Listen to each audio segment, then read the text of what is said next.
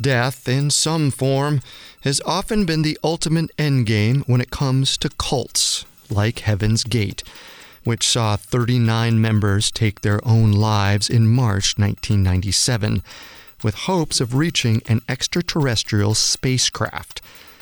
But can you recall what all the victims were wearing when their bodies were discovered in a San Diego, California mansion? Welcome to Killer Knowledge, the daily true crime trivia show.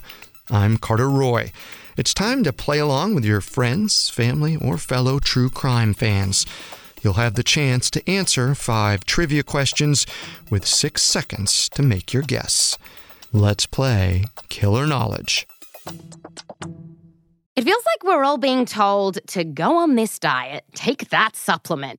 Ozempic will give you depression, but you know what'll cure that? Weed. Or you could try to balance your hormones. At Science Versus, we're like, what the is going on? Forget the crap online and listen to Science Versus. Just the facts. Oh, and a bunch of stupid jokes. What is a ghost's favorite fruit? Blueberries.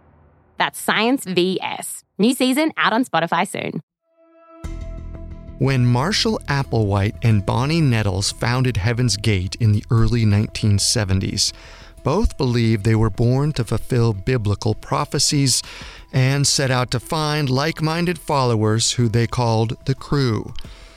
And as the first American cult to form during the internet era, the group was able to recruit and spread their beliefs using their website. Question number 1. What religious beliefs did the cult base their theology on? A. Catholicism. B. Presbyterianism. C. Judaism.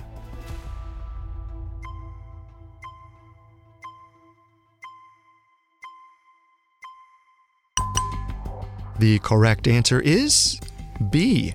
Presbyterianism. Marshall Applewhite's father was a minister, and so he mixed components of Christian theology with the belief of aliens. He also explained to the members of Heaven's Gate that God was an alien and the world was coming to an end.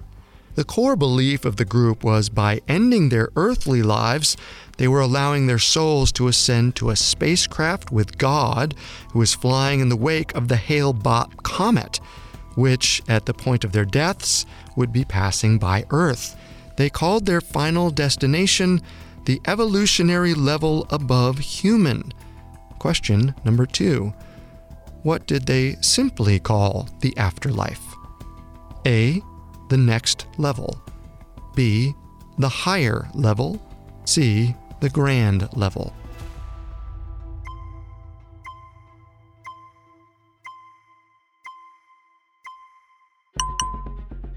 They called the afterlife A. The next level. Applewhite believed that human bodies were merely vessels. They were a conduit for souls to reach the, quote, next level. Before their ascension, the group's practices on Earth included remaining celibate and mostly quiet. The cult had a strict no sex, no human-level relationships, no socializing rule. Some members, including Applewhite, even went as far as voluntary castration. Question number 3.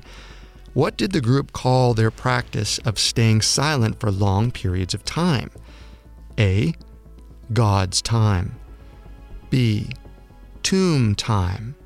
C. Space time.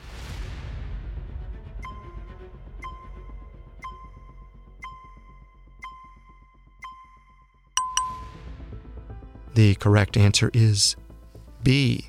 Tomb time. Members were forced to stay silent and not speak to each other for days. Sometimes they'd be tapped on the head with tuning forks to, quote, dispel human thought.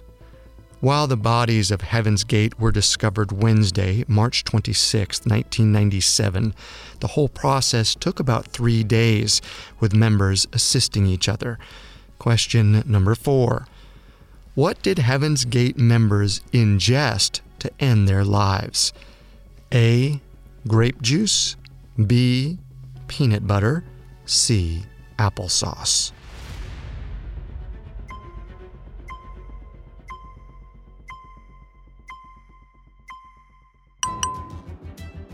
The correct answer is C.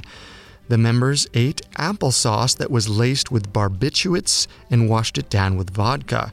They then placed bags over their heads to suffocate to death. Before their suicides, the group recorded videos explaining that they were happy about going to the next level. They believed leaving their corpses was a kind of graduation. These tapes were sent to former members, one of whom drove from LA to visit the mansion, discovered the bodies, and called 911. Question number 5 to end this episode. What were cult members wearing when their bodies were discovered? A. Black tracksuits. B. Black robes. C. Black helmets.